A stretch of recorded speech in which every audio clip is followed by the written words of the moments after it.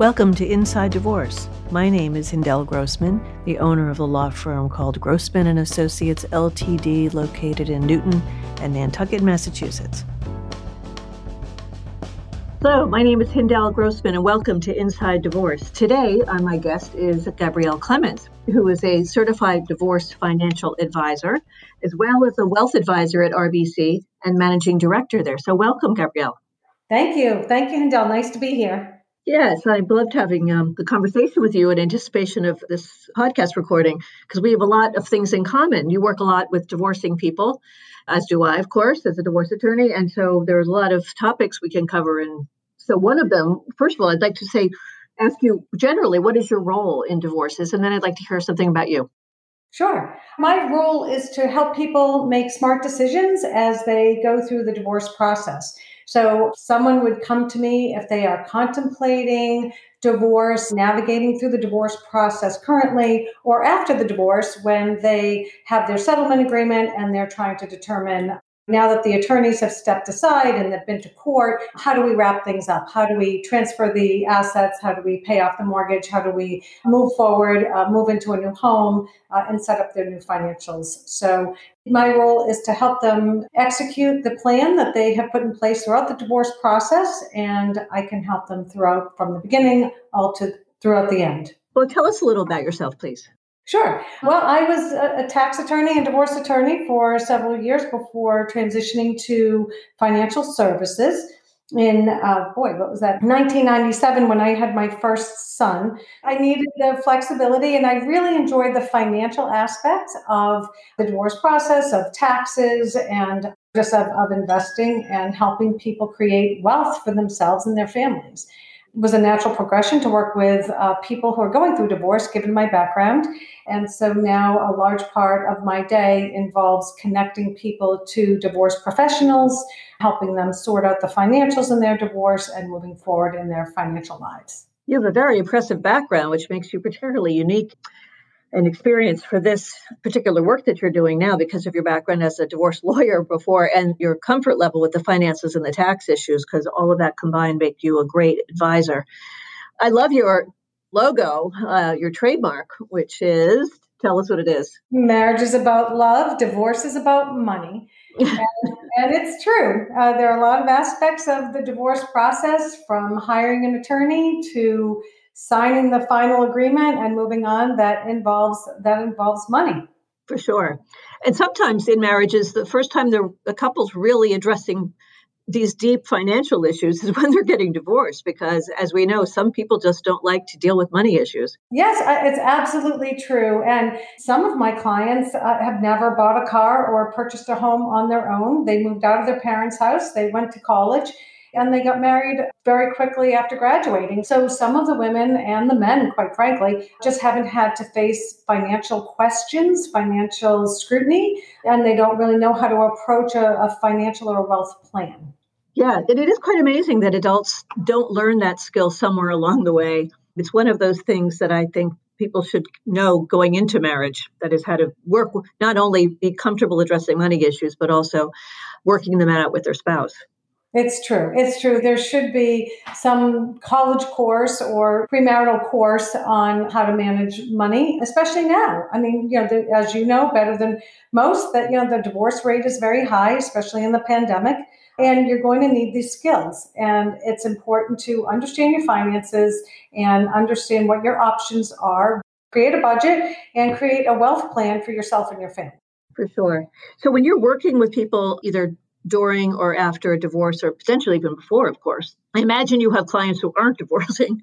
During the divorce specifically, do you work with them together as a neutral, or do you work with either side? What is your preference? I can do both. I can work with one side. I can work with both of them. Oftentimes, if they're working with a mediator will send them to me as a couple and say, help them figure out how these finances are going to work post-divorce. So I actually had a couple that came to me And after we went through all the numbers and we looked at how the division of assets was going to play out and what the new budget, post-divorce budget was going to look like, they actually got back together.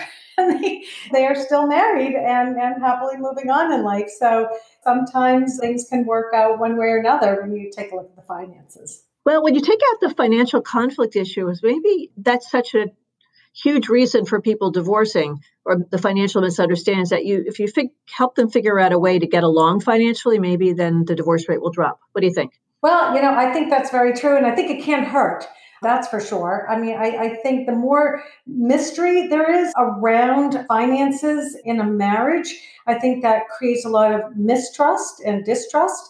And I think if there's transparency around these issues, I think one party will feel safer. The non-moneyed spouse or the spouse who has less financial acumen will feel safer if they at least understand how the money is working.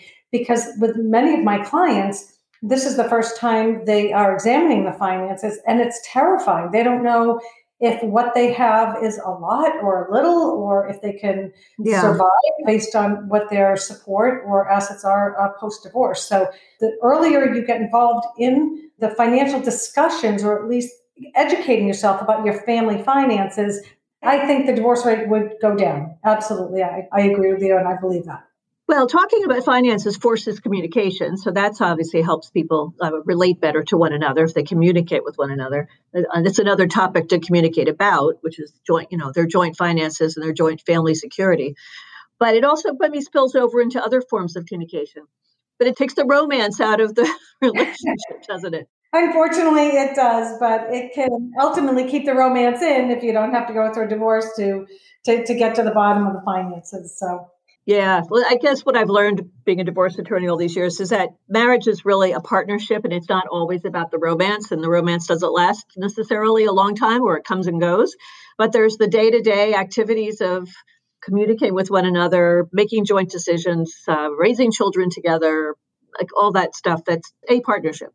Exactly. And if you start the relationship with a written plan, a wealth plan, then always be able to revisit that wealth plan, understand what your assets are, what your liabilities are, that alongside a budget. So you understand the cash flow of your marital estate, your family cash flow. I think the communication would, as you say, increase, and you'd have a happier marriage, a happier partnership. So we talked earlier about ways during a divorce for people to start learning about their finances. So tell us how you'd recommend people do that. Well, again, I'll go back to having a wealth plan. A wealth plan is a working document that gives you an opportunity to take inventory of all of your assets, all of your liabilities, and it forces you to go out and find out, what is my mortgage? What's the interest rate on my mortgage? What am I paying for a mortgage? How many years do I have left for a mortgage? Looking at your credit card statements, looking at your cash flow in the relationship, and who's spending what on whom and what, and it will help you understand what the marital assets look like and the liabilities. And that's where we begin. So we start with all the information that you need for a financial statement that you need for the Massachusetts courts. And we look at what you're paying for your electric bill, what is your gas bill, what's your car payment, all the way through what are you spending on vacations, how much are the vet bills for your dog or your cat. Really get down to the nitty gritty. You're going to have to get this information anyway.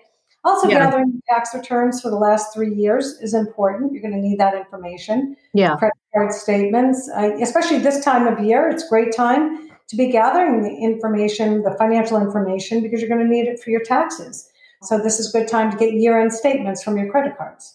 All right. So some people don't even know what a mortgage statement is or what a mortgage balance is, those kind of things. So this is a big learning curve for some people. It is. It's a scary learning curve as well. And it's not a fun one. It can be the lack of transparency in a marriage can create a lot of fear and a lot of strain. And so peeling back the onion of your marriage and your finances can be a terrifying experience, especially if you're approaching a divorce or you're embroiled in a particularly adversarial divorce. Right. And of course, when you start learning about your finances, there could be some unfortunate surprises. Have you seen that? Yes. Yeah. One of those surprises is that marital assets have been dissipated. Someone might find out that there are fewer assets and greater liabilities than they knew about. That's an unfortunate surprise. Yes, it is. I had one client who discovered that their trust funds had been emptied. Her husband had a gambling problem and a other self-indulgent types of problems, and the money was just gone, and she had no idea. She thought because it was in a trust, it was protected Yeah. from him accessing it, and that wasn't the case at all. So you really have to stay on top, especially if you're in a marriage that is under strain right now. I really have to stay on top of the spending and the assets. And as you say, dissipation of assets. There are clients that take a look at the credit card bills and the year-end statement and are very surprised when they see where their cash flow, with money has been spent, where the cash flow has been going to just unusual vendors, unusual places. And when they approach their spouse, usually it's not a pretty picture. No, and some people are fearful about approaching their spouse when they find things that look amiss. So that's always a difficult conversation to have, particularly if there's a guilty person who has, in fact, dissipated marital assets. Yes, dissipation of marital assets is not a fun conversation to have. As you know, it's generally the burden is on the party accusing the other of marital dissipation. And I had one client who hired a private investigator in order to find evidence that money was being spent on someone outside of the marriage. It's expensive, but she got the information that she needed, and she ultimately was able to get awarded 50% of those assets, those expenses, those funds that had been spent on someone else. Yeah, no, that was a success story. So dissipation includes like gambling or having an affair outside the marriage where money is spent on the affair. Any other examples of dissipation that you've seen? I guess addictions of some sort. Gambling would be one. Gifts are a big issue. Spending money buying gifts, roses, chocolates, diamond necklaces, watches, cars, trips, all of these items that do not benefit the family, and anything that's spent on somebody outside of the marriage without a value or benefit back to the family. Right. So, yes, we see those periodically. I had a gambling case once where the husband forged the wife's signature on mortgages on the marital home. I don't know what notary allowed that to happen, but anyway, it happened. Crazy. So, yeah. All right. So organizing documents is important. Knowing your finances is important, particularly learning about them when you're getting divorced so people can make wise decisions with your wise assistance. And organizing paperwork. You talked about some sort of workbook. Yes. I advise all of my clients, and for some clients, I actually send them to them a 3-ring binder with dividers. And to the extent they receive a paper bill in the mail or they receive an electronic bill printed out and file it under the electric bill, the gas bill, the mortgage statement, and stay on top of what the new bills are as they come in. You're going to need this information as you prepare your financial statement, which you're going to need when you ultimately file and go to court, or you have other hearings or motions and you need to produce any kind of financial statement or the particular financial statement that's required in the Massachusetts court system. Right. So being organized, staying on top of your bills, staying on top of your credit report as well. You want to make sure that you're paying your bills on time. This is oftentimes a difficult time for cash flow because you may be under temporary orders or you may have been cut off from the credit cards or access to certain bank accounts. So you want to be sure that you do have access to funds and you pay your bills on time. Sure. And just continuing to stay organized so that when you have to pull up a statement for a vacation expense, you have that handy and you don't have to try to go back and recreate what particular expense happened at a particular time. So staying organized from the beginning will help you throughout the divorce process. Right. That's a task alone for many people and a challenge to be organized. It is. Particularly in a distasteful topic like finances to some. Very true. Yeah. So sometimes you're a neutral person advising both spouses on what to do, looking at things from a tax perspective and a cash flow perspective. I imagine that's extremely helpful whether people are divorcing or not. Absolutely. working with married people, divorced people, single people, with domestic partners, anybody in any kind of partnership, business or personal, it's important to understand and have in writing what the expectation is for the union and how the finances are going to flow and what is acceptable behavior and perhaps what isn't. Yeah. Yeah, you have to really trust one another with that kind of information. You're active in an organization called Jane Does Well. So I'd like to talk about that for a few minutes. Yes, Jane Does Well is a fabulous organization. It's headquartered in Wellesley, Massachusetts. It was created by a number of divorced women in the community, and it has grown to over 400 members. And we have social events, educational events, and a particular event that I am hosting a call once a week with different guests, whether they're divorce attorneys or estate planning attorneys, an accountant, a business valuation person, mediators, everybody who can help people who are either approaching the divorce process or recovering from the divorce process, and they're facing post-divorce issues such as modifications or contempts. Yeah. There are a lot of questions, and just regarding process all the way through, conclusion. Yeah, it's a wonderful community of people who are divorcing and divorced to support one another. I've seen it work really successfully because it's a lonely time. It is, and it's a stressful time, and you need a close support network of people who understand what you're going through. If you haven't gone through a divorce, you can sympathize, but having true empathy for someone, if you go through it, it's a place that involves your basic survival. I mean, it's your home, it's your children, it's your family, it's everything that you've believed in and worked for however many years, and you add a financial and a pandemic on top of it, it's a very scary time. And the pandemic has not helped. It's been a very lonely and scary time for people because we haven't been able to get together except over Zoom, and hopefully things will be loosening up a little bit. Yeah, for sure. This organization, Jane Does Well, is very involved recently to form the task force, I think, with respect to the child support guidelines in Massachusetts. Do you know much about that? Yes. I was in the hearings and I observed them, and it was fascinating to get some transparency around how the child support guidelines are calculated in Massachusetts. And there are some great white papers out there that have been drafted and were submitted that just highlight the fact that basically these numbers they don't make sense. For instance, if you had a child support order, you're one parent with two children, you will likely get less money than if you got an alimony order without any children. And so, I mean, obviously, three people growing children need more money than somebody who's just receiving alimony just for themselves. So we're trying to equalize and get behind some of those calculations and be transparent about how and why they came about. And I think we're headed for child support reform, but that's just my idea. Who knows?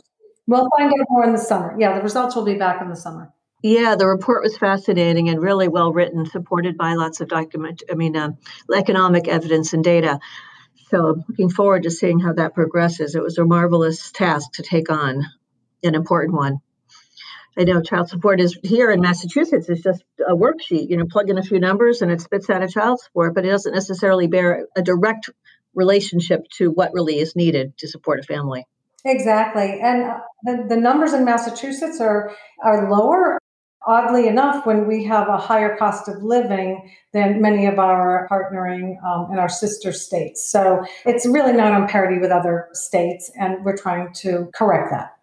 So as a financial advisor, do you get enjoyment out of puzzling the pieces and watching them fall into place when you put together a plan? Yes, Handel, actually, I really do. I find it fascinating what the numbers tell you everything. Numbers don't lie, as they say. And if you gather enough documents and you see the behavior of a family and you see the patterns of spending, of saving, of income, what income is coming in, what's going out, where is it going, what's happening with the investments, are they investing regularly, what happened, someone stopped investing in their 401k. That's something that's a little bit more difficult to drill down on if you're an outsider, because if your partner is contributing to a 401k, you don't necessarily have a window into that account without their permission. Yeah. So it can be a little bit interesting to look at their patterns and how much money is being put away and when people stop and why. It's fascinating when you dig through the tax returns and you dig through the financial choices that a family is making, or maybe one individual is making a unilateral decision in a family. It's interesting what you can learn about their relationship. I always found it interesting too, because you have a special skill at looking at tax returns, that you could find benefits in there that were otherwise be overlooked, perhaps even by a very skilled divorce attorney who doesn't know taxes very well. I mean, when there's a tax loss carry forward, for example, that has value in a negotiation. Yes, it does have value. Now, I'm not allowed to give tax advice in my role. And so we bring in accountants and just be able to spot some of the issues as a result of my formal training has been very valuable. My research skills help as well. As a matter of fact, I found a number of clients whose husbands or partners have their own small business or large business.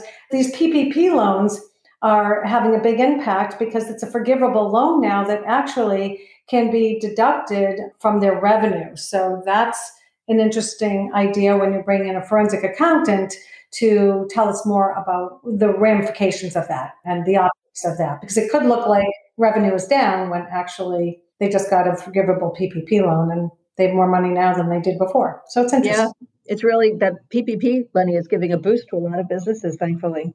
Well, how do you bill for your services? I have two ways of billing. If someone needs me just for their divorce, so if they are contemplating divorce and they just need a wealth plan to walk through gathering the assets, projecting out what sorts of expenses they have, what their liabilities are, how to divide assets with respect to which investments to keep, which investments to share or to divide, I can charge just a flat fee, and depending on how much time it's going to take, that depends on what the fee is.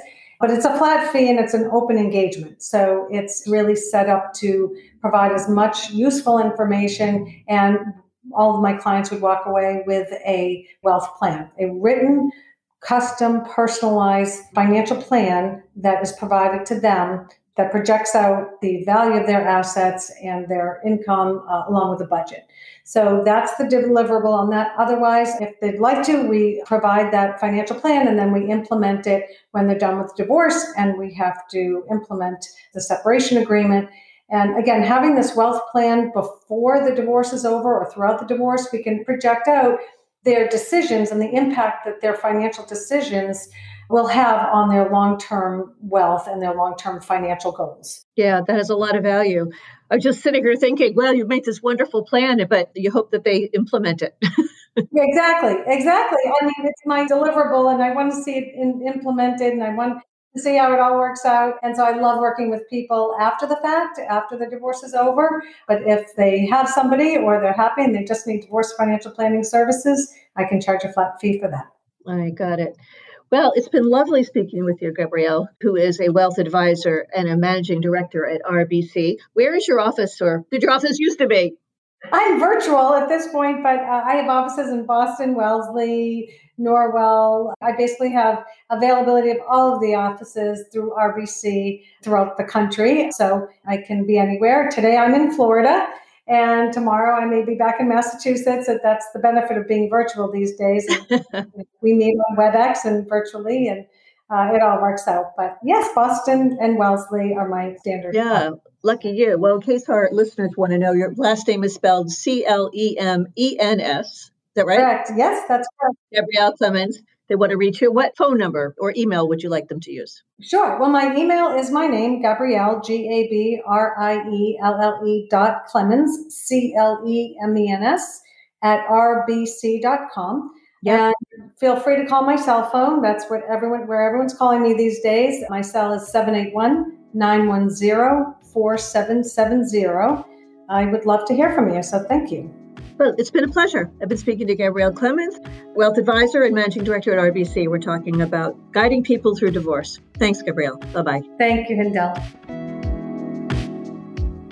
If you'd like more information about the topics covered in our podcast, please contact us at Grossman & Associates. You'll find a competent and experienced team of compassionate, responsive, and innovative legal professionals. Email me at hindell@grossmanltd.com. My first name is spelled Hindell, or call us at 617-969-0069. Thank you for listening.